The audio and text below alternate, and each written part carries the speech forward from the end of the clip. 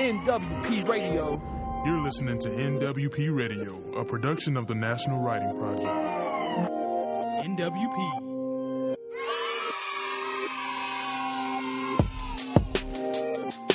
Welcome, listeners. This is a broadcast for NWP Radio, a production of the National Writing Project.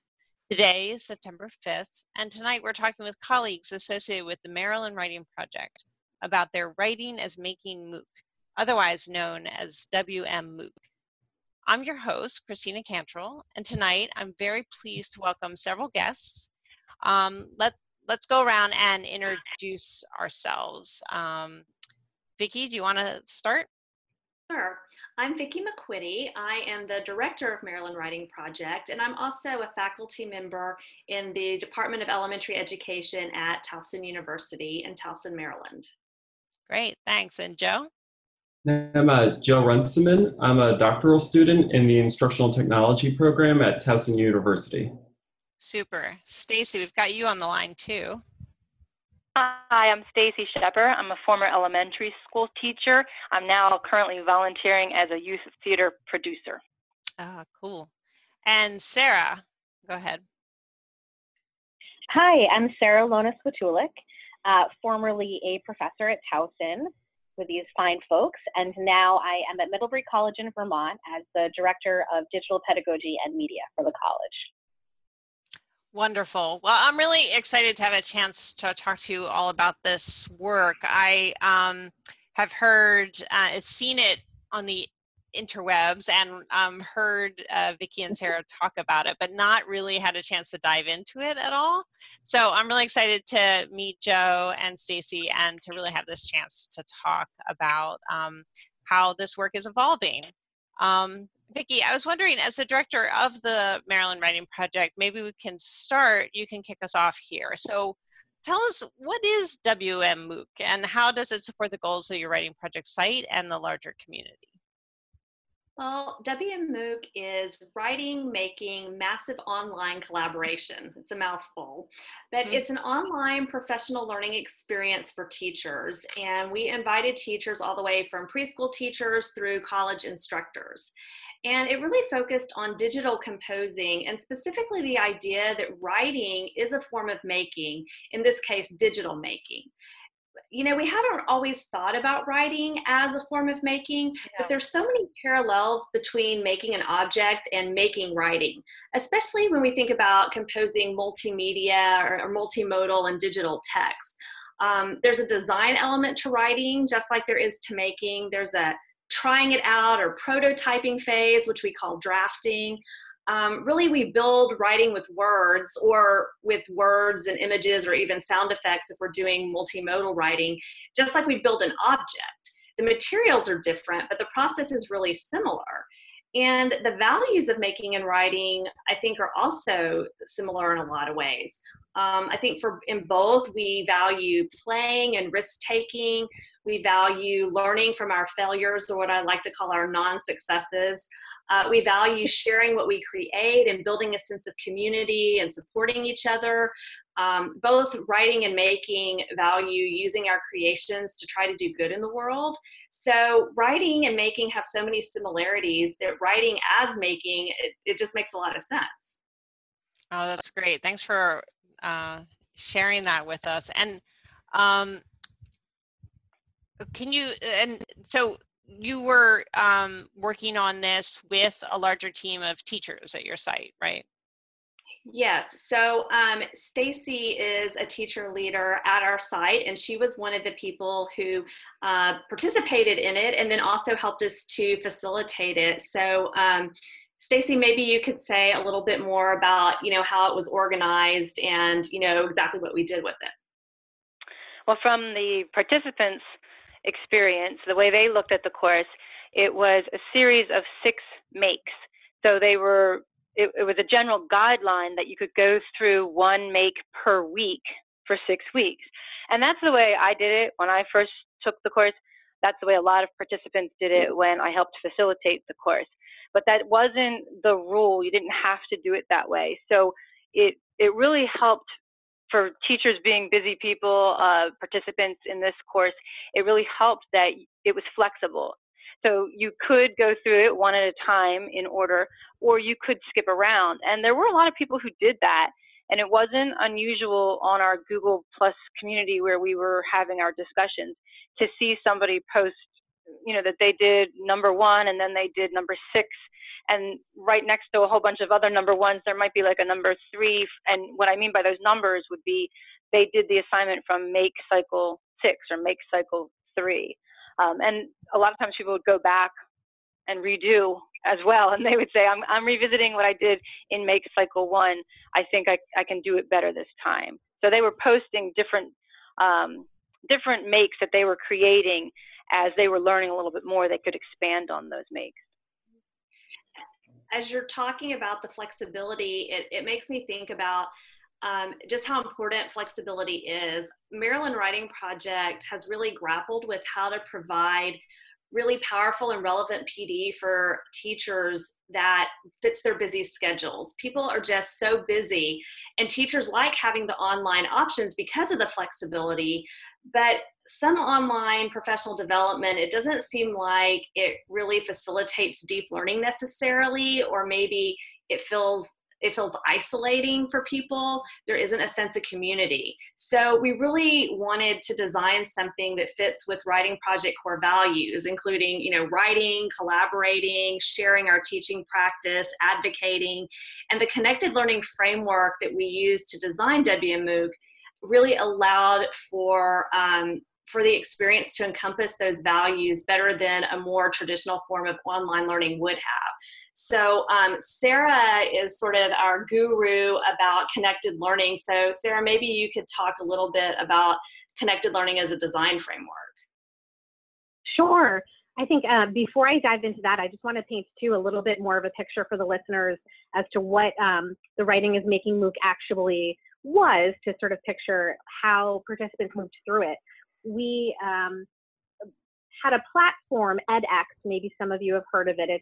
It's a MOOC platform, but it's very much like a sort of a content management system. And that's where the make cycles lived. So a participant would log on to our edX site and to access information around each make cycle. And then much of the actual sharing of makes and reflecting on makes and communicating and supporting one another around the makes happened on a Google Plus community site that we created. So outside of edX, outside of the sort of password protected content management system, we really encouraged participants to share and reflect in order to help build that community.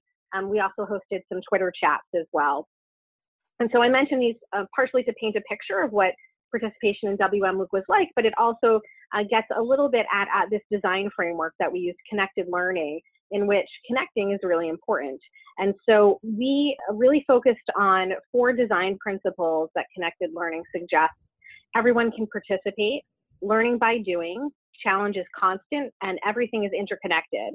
And we implemented these principles throughout our design of the MOOC. So for example, for the principle everyone can participate, we built in choices for how to engage with the content and the technology. So each make cycle has several options for how to engage with differing levels of complexity in terms of both the digital writing task. So for example, one of our make cycles is poetry hacking, and you could do poetry hacking in a variety of ways. One way would be to use, good old sort of paper and pencil and create a found poem using text from your environment. Another way might be to do a similar sort of approach with a found poem, but to put it together in Padlet, which is an online, sort of a free online tool. And then another option was to annotate an existing poem using a website called SingLink. So these had various levels of complexity in terms of the technologies, no technology, in fact, all the way to a slightly more complex technology, and then also options for how you would do poetry hacking. And so that was important. That's great. That type of built in. For learning by, yeah.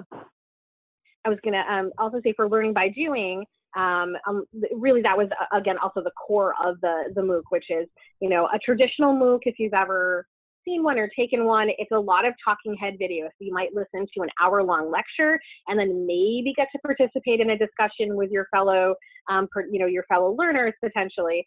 So we had very brief introduction videos, and then we really invited participants to engage with the content through the process of making. And so those are just a few examples of how we really baked connected learning as a design framework into the MOOC. That's great. That's really really does help build out, what this looked like, and sort of, and I can start to hear the design thinking. And then what I heard in Stacy's piece too was that there's the participants, well, there must have been a sort of sense of agency to move through it how they wanted to move through it too, right? This sort of interest-driven ability to, and the flexibility that you designed allowed them to take different paths. Is that what I was hearing also? Yeah, absolutely. Yeah, absolutely. Cool. Okay, so let's continue to build out this picture, because this is a very interesting picture that you're building for us. And it is a different picture than I think that many people, when they hear about MOOCs, they have sort of there's become this traditional design that you referred to, Sarah, of these sort of talking head videos that you just do something that the talking head tells you to do. And this sounds like a very different kind of design that you guys are developing. So why don't we, let's sort of keep talking about what happened during WMOOC, and what are some of the ways that what was created there felt important to you all? One of the things that felt really important to me is that the WMOOC was designed in a way that really honored the values of our writing project work, which was something that initially I was like, how would we do that online?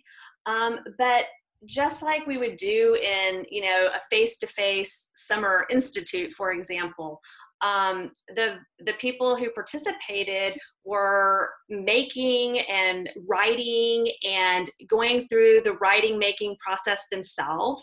They were giving each other feedback through, posting to the Google Plus community, and people would give each other, comments about the makes. They would, we'd be sharing ideas about, wow, I made this really interesting meme. Here's how I think it might work in my second grade classroom. Here's how I think it might work in my, English class with my seniors in high school, and having all of those conversations. So it really felt in many ways like the kinds of things that we would do in a summer institute, but we were doing it all online. And so that part was really exciting to me, and that felt really important to me, because it was extremely important to me that those values of collaborating and writing and sharing ideas, that we had that as part of this learning experience. And I was really thrilled to see with how that worked online. Sarah, I think you had some other thoughts around that too. Yeah, I think, we're talking about, teacher professional learning experiences, right? And around technology, they can be particularly deadly. You may have experienced this yourself. And that, oftentimes teachers are just sort of taught about a tool, or maybe extended the opportunity to play a little bit with a tool, but sort of decontextualized. So one of the things I think that's important and interesting about the Writing is Making MOOC is that we don't teach technology in a really pedantic way. So we don't offer instruction on how to use any of the technology tools that we suggest, but rather we provide a list of suggested tools, and it's not an exhaustive list. They're just suggestions that might be useful for completing a particular make. And then we point to robust, already existing resources that can help participants learn how to use the tool, and also give a sense of what types of resources are available to enable participants to become sort of self-sufficient technology users themselves. So I think that's really different than a lot of professional learning centered around tech, where teachers are told about the features of a tool and maybe walk away without an understanding of the pedagogical context and implications of the tool, or even having had the time to properly explore the technology. Stacy, did you have an example of that, I think? I do. As a participant, we're asked to make let's say a comic strip or the poems we referenced earlier. A lot of times, especially when it got to the comic strip or another time we're asked to make a GIF, and some people resisted at first and say, I really don't think that's going to fit into my curriculum, and I think my principal will frown upon that. And once they see on the online community other people and the way they're approaching it, for instance, with the different options that Sarah mentioned, that you don't have to pick one program over the other. Some people would get on the community and say, oh, if you are in this school district, it's free. You have that already on your computer. You might not have known it.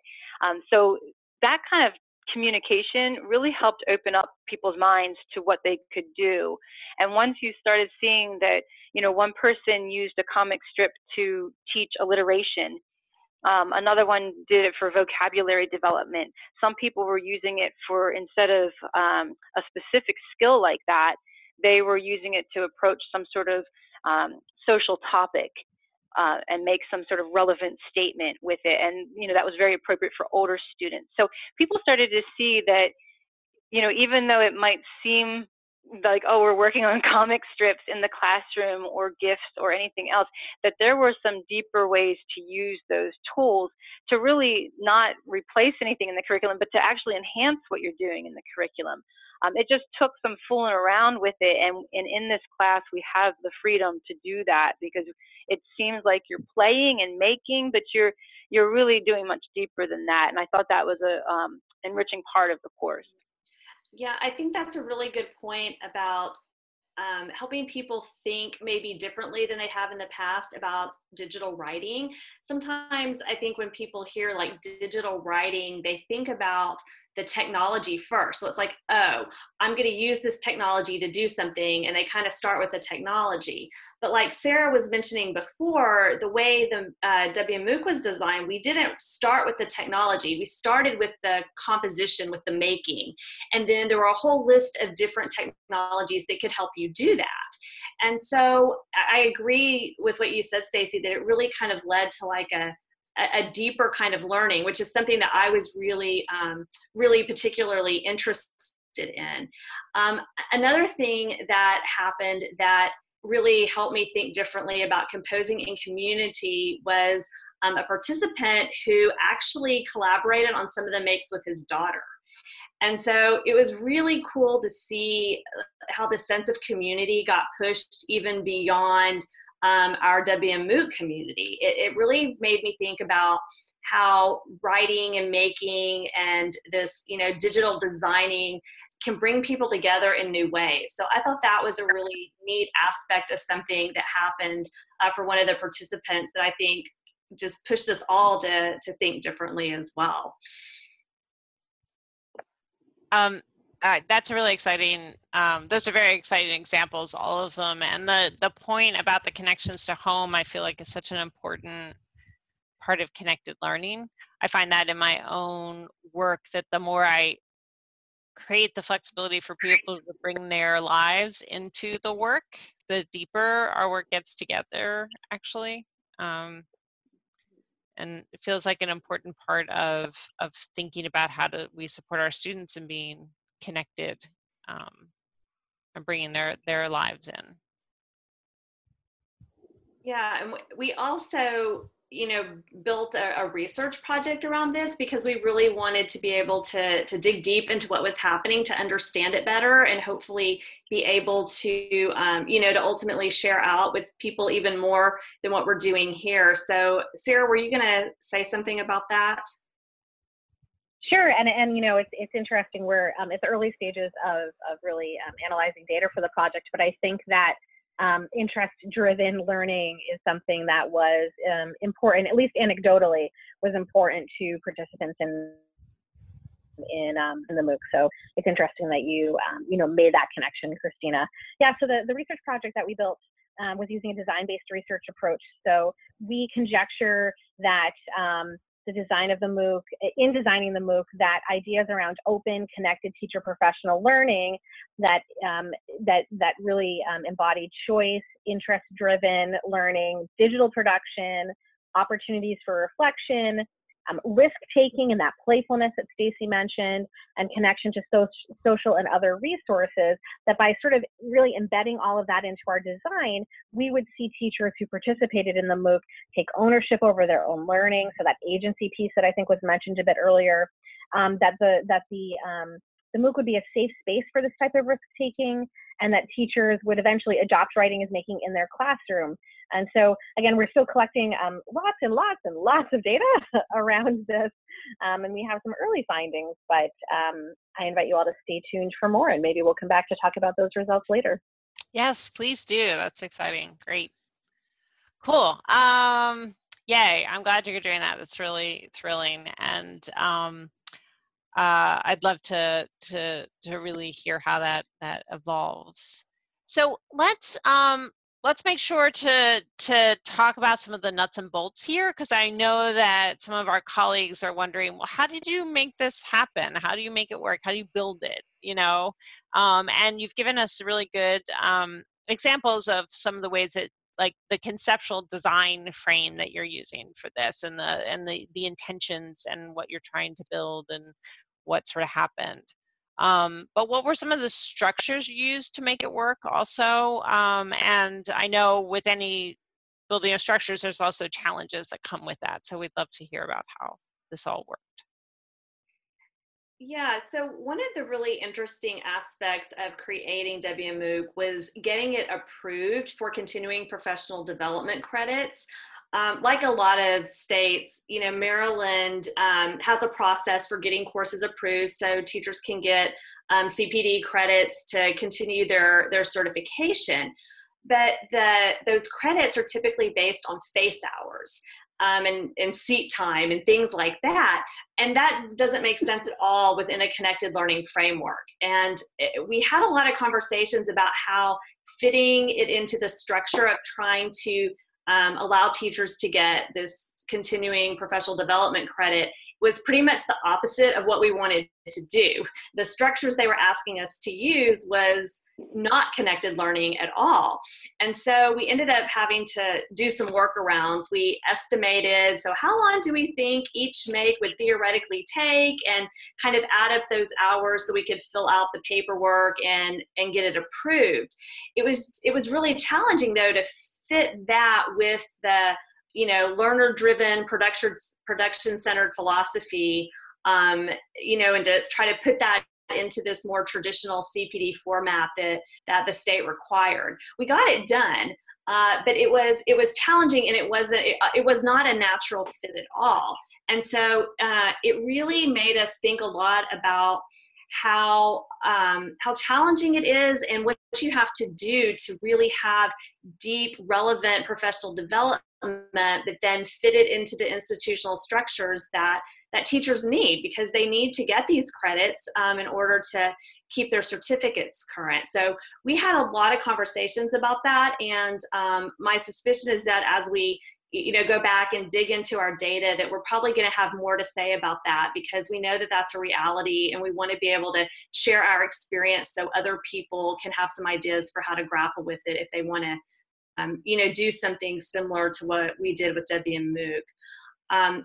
There were also just some real nuts and bolts around building the course. And so Joe was our guru, our technical guru for actually building the course. So Joe, maybe you can say some things about, what that entailed. Yeah, sure. So yeah, my background is actually in web design and development. So I led the charge from this aspect. And since our course's intentions were not traditional, we're a hybrid of formal and informal online learning, we needed the actual structure of the course, like all the pieces, to reflect that. So as Sarah stated before, like we were using edX for the home base for where we delivered our instruction and had our introduction videos, but this was only one piece of the whole puzzle.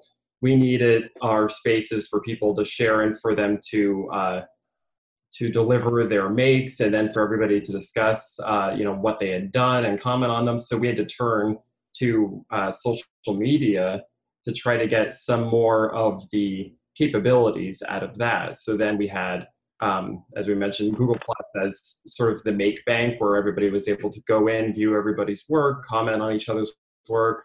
And then we also used Twitter so that we can hold scheduled Twitter chats. And that let us have at least, some synchronous activity where we were able to have a live discussion about what happened during the week. So that gave us a lot more flexibility. It gave us more openness and let the learners be more connected in the work they were doing. But additionally, there were some other challenges because, again, since our base of operations was out of edX, it handles more traditional online coursework. So it's usually stuff that is linear, only really relies on video, text, quiz questions, stuff like that. We're doing all sorts of things that go beyond that. So some of the problems involved for example, the built-in navigation of edX is, again, very linear. It focuses on like what the main object is on any given lesson page. So it's really deceptive potentially to learn. It might be confusing. We wanted our learners to have the agency to go wherever they want in the course to work on what they want when they want. So we can't be using a linear scheduled setup. So I actually had to go in and, as I like to put it, I usurped their actual setup and used their HTML editor to build a different navigation that changed the priorities visually so the learners can see, oh, this is our menu for going to the different make cycles. Oh, here are the items that'll get us out of edX and into the Google Plus community and link us right there. This will take us right to the information we need so we understand what we're doing when we have to finish by, what's expected of us, like in a resources section. So putting a lot of those things together did just require going beyond what we would usually put together in edX with, the features that are already included by default. So just as we worked on these things and discussed how we would handle them, we just slowly built this list of just issues and concerns we had when it comes to this sort of online learning. We knew we had to go in a different direction, and therefore we would also encourage providers like edX, Coursera, Udemy, if they want to attract teachers into running like online PD, online courses like this, they really need to do two things. First, the interface has to be adjusted to be more user-friendly. We ran into like a number of situations where different features of the course actually required HTML code. And we know not everybody's just going to have that in their back pocket. We need this to be able to something you just throw together with a good user interface. But also, teachers are going to want to present content that doesn't fall under typical MOOC activity, like I mentioned, the videos, discussion boards, and so on. If they want to do some of the things like what we included, as of right now, you have to include other services or go elsewhere. And I mean, while it worked fine, we did get some feedback that, some people can get overwhelmed jumping between different programs or needing multiple sign-ins for things. So it would be nice if we could get it that something was a little more all-purpose. But as it is now, yeah, we had to make do with what we got. And we just, like I said, got different services for what was appropriate for what we were trying to accomplish.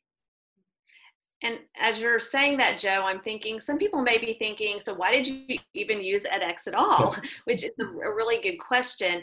But when you add this component about, officially having people enrolled in a course that gives them this credit, we had to have a way to track people. The social media things, people can kind of come in and out, but at the end of the day, we had to sign off that people had done certain things in order to get their CPD credit. So we needed edX to help us manage that. So it was just a very interesting, I don't know if we want to call it balance, or just trying to bring together the more institutionalized formal learning with the connected learning, which is more learner driven. And so that was just a real challenging aspect of this on many levels. Stacy, you were a facilitator. From your perspective, what does it take to really facilitate a massive online, collaboration like this? Well, I wasn't involved in any of that planning Joe just described, and I'm kind of glad, because that's over my head with technology. But, as a participant and then as a facilitator, because I, took the course in January and then facilitated it this summer, it really comes down to a lot of communication. And so when, as a participant, of course, I was really busy trying to get through each make and learn, this really steep uphill learning curve that I was on with so much different technology. But as a facilitator, it was more of logging on a lot. I always had the tab for the Google Plus conversation open on my computer, because I would log in and see who's got a question, comment on their work, because nobody wants to post work and have it just be empty. Vicki talked earlier about the audience and how important it is to know that there's an audience for your writing. It's part of being social and communicating. So, I wanted to make sure that somebody was looking at people's makes that they were posting and giving them some instant feedback. So it wasn't really any more time consuming than a person would find really being into social media. For me, I'm not really into social media, so it was a little bit more than I was used to, but it was important for the course that people had a constant conversation going. And then besides asking questions and commenting on people's works, it was also part of what I was doing was trying to get them to comment on each other's work, so that they could see it more as a conversation in the community than just student to teacher conversation. And so, that's part of, that any good teacher would do in the classroom, is to say, oh, what did you think about what your classmate just said? That kind of thing, but it was in the online kind of forum. One other thing that I think is, important to acknowledge here is that we did have grant funding from the School of Emerging Technologies at Towson University to support this work, and it was a 2-year grant. So all that design stuff that we've been talking about before the course even started, we had money to support that work.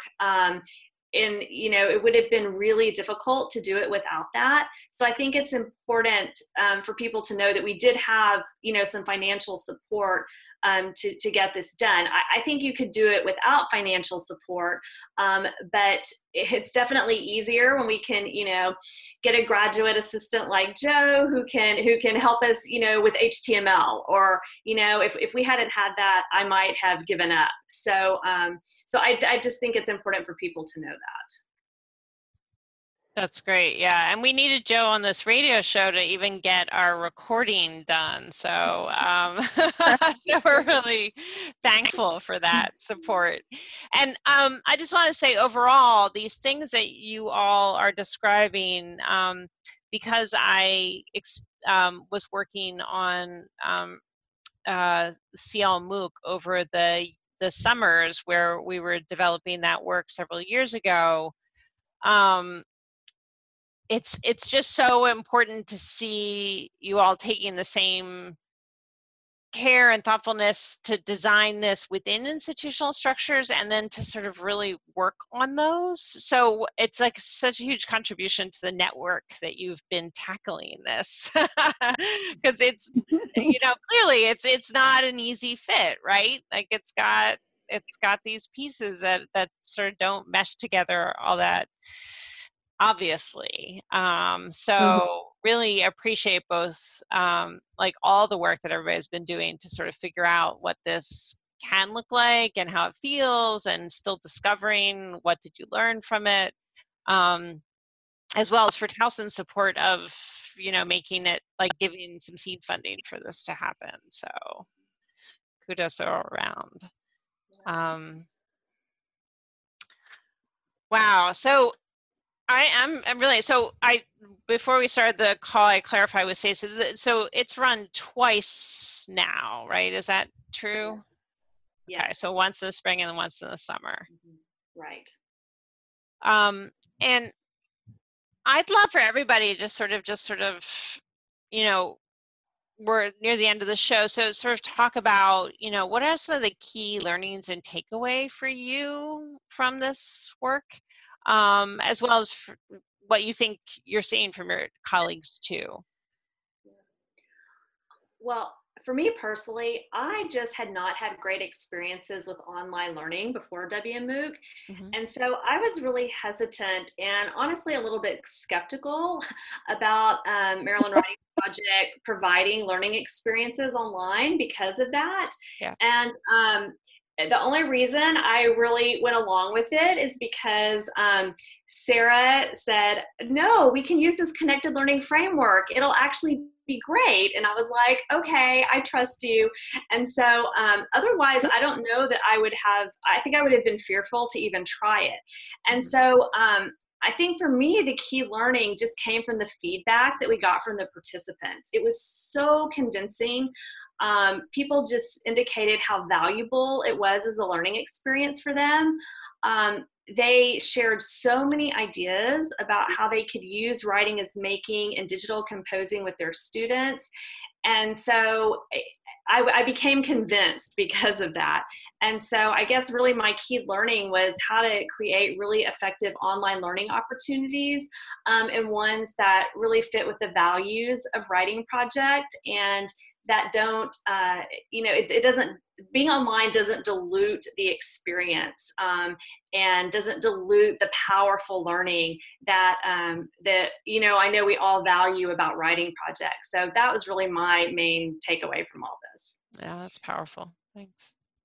I think following on that idea, as an educational technology person by training and by trade, it was exciting for me to be able to put those connected learning principles into action in the design of the MOOC, and in really intentionally push back on the embedded learning design assumptions of edX to create a social learning experience. So, the tools that we choose to use are designed in certain ways and can really shape our interactions in certain ways. They're designed by people with particular assumptions. So one of the exciting things for me was to be able to push back against a tool like edX, to use it where it was beneficial. For example, in shepherding some of that credit-bearing institutional, necessary pieces through the process.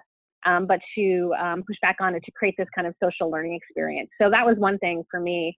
And then also to see those connected learning design principles really bear fruit in the type of learning community that's emerged during the MOOC and like others have alluded to during this conversation. And I really appreciated the way that the participants jumped into making, right? I mean, this is not probably the typical professional learning experience and maybe they didn't know what they were getting into when they signed up for it. But they were really all into playing with and exploring the different technologies. And so in a lot of ways, that tells me that teacher voice and choice is a powerful element of meaningful teacher professional learning, and that connected learning, when done thoughtfully, is one way to get us there. Awesome.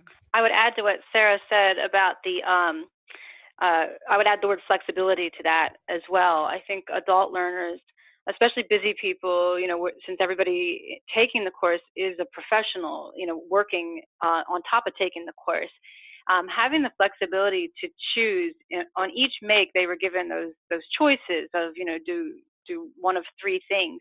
And some people chose to do all three, just if they wanted to explore those three options. But having that flexibility and knowing that it was okay to explore and it was okay to fool around with the technology, it was okay to drop it if it was something that was just, your computer and that program were not compatible, just drop it and pick another one.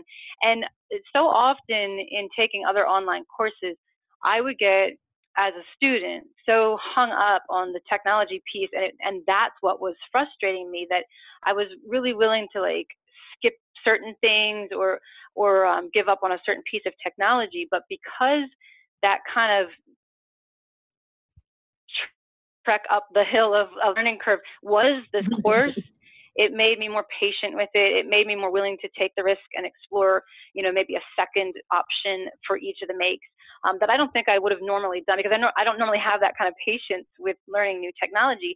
And some of the people in the course this summer mentioned that their students don't have that patience. And you always think of young people as being so technologically savvy, but many of the educators who are taking this course mentioned that their students resist it. They don't want to learn something new. They don't want to learn a new program sometimes, because I think they're overwhelmed too with each new program that you use or each new online tool. There's a new learning curve to it. So if it's meaningful, and if you allow them that flexibility to make and create and go back and remake because you didn't like what you made, just like in the writing project and the writing process, that flexibility almost gives people more freedom to take more risks. And then that's where the learning happens.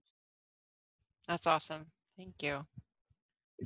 Yeah, and I think, jump in. Just on the flip side of that, I think it's interesting that as an educational technology student, my background is actually more in technology than it is pedagogy up to this point. So I kind of had the opposite experience of where I'm pretty comfortable with the technology for the most part, but I think that this has been a great experience to see new experiments with learning and education and action, because my personal classroom experience a lot in the past has just been, traditional lecture and so on. And then I'm in this program reading about theories and like all these constructivist thoughts and everything. And I don't actually see too much of it actually take place. So I love to hear these educators, after they work with the different programs and everything, have the Twitter chats and talk about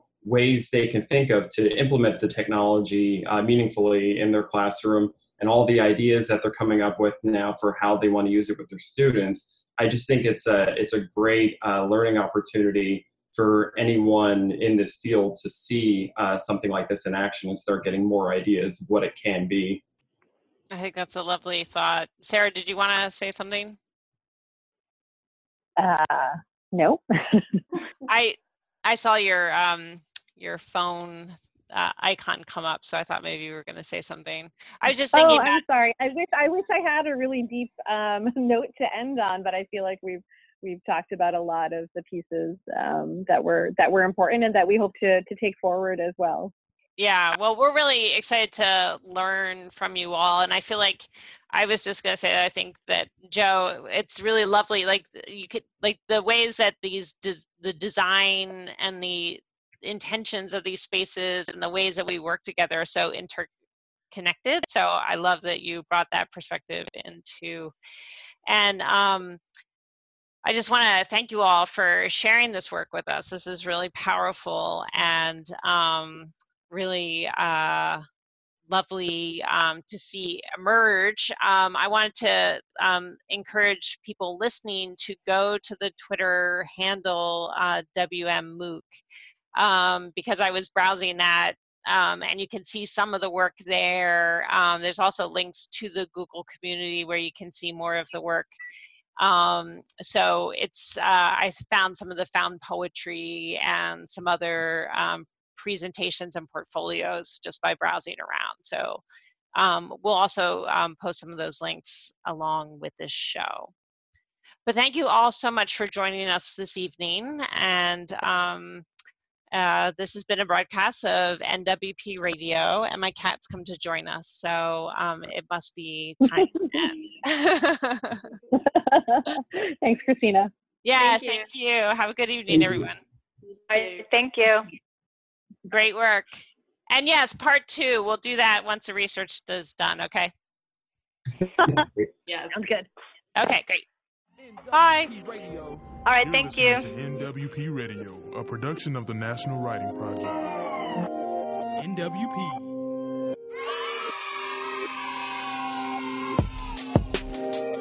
NWP Radio.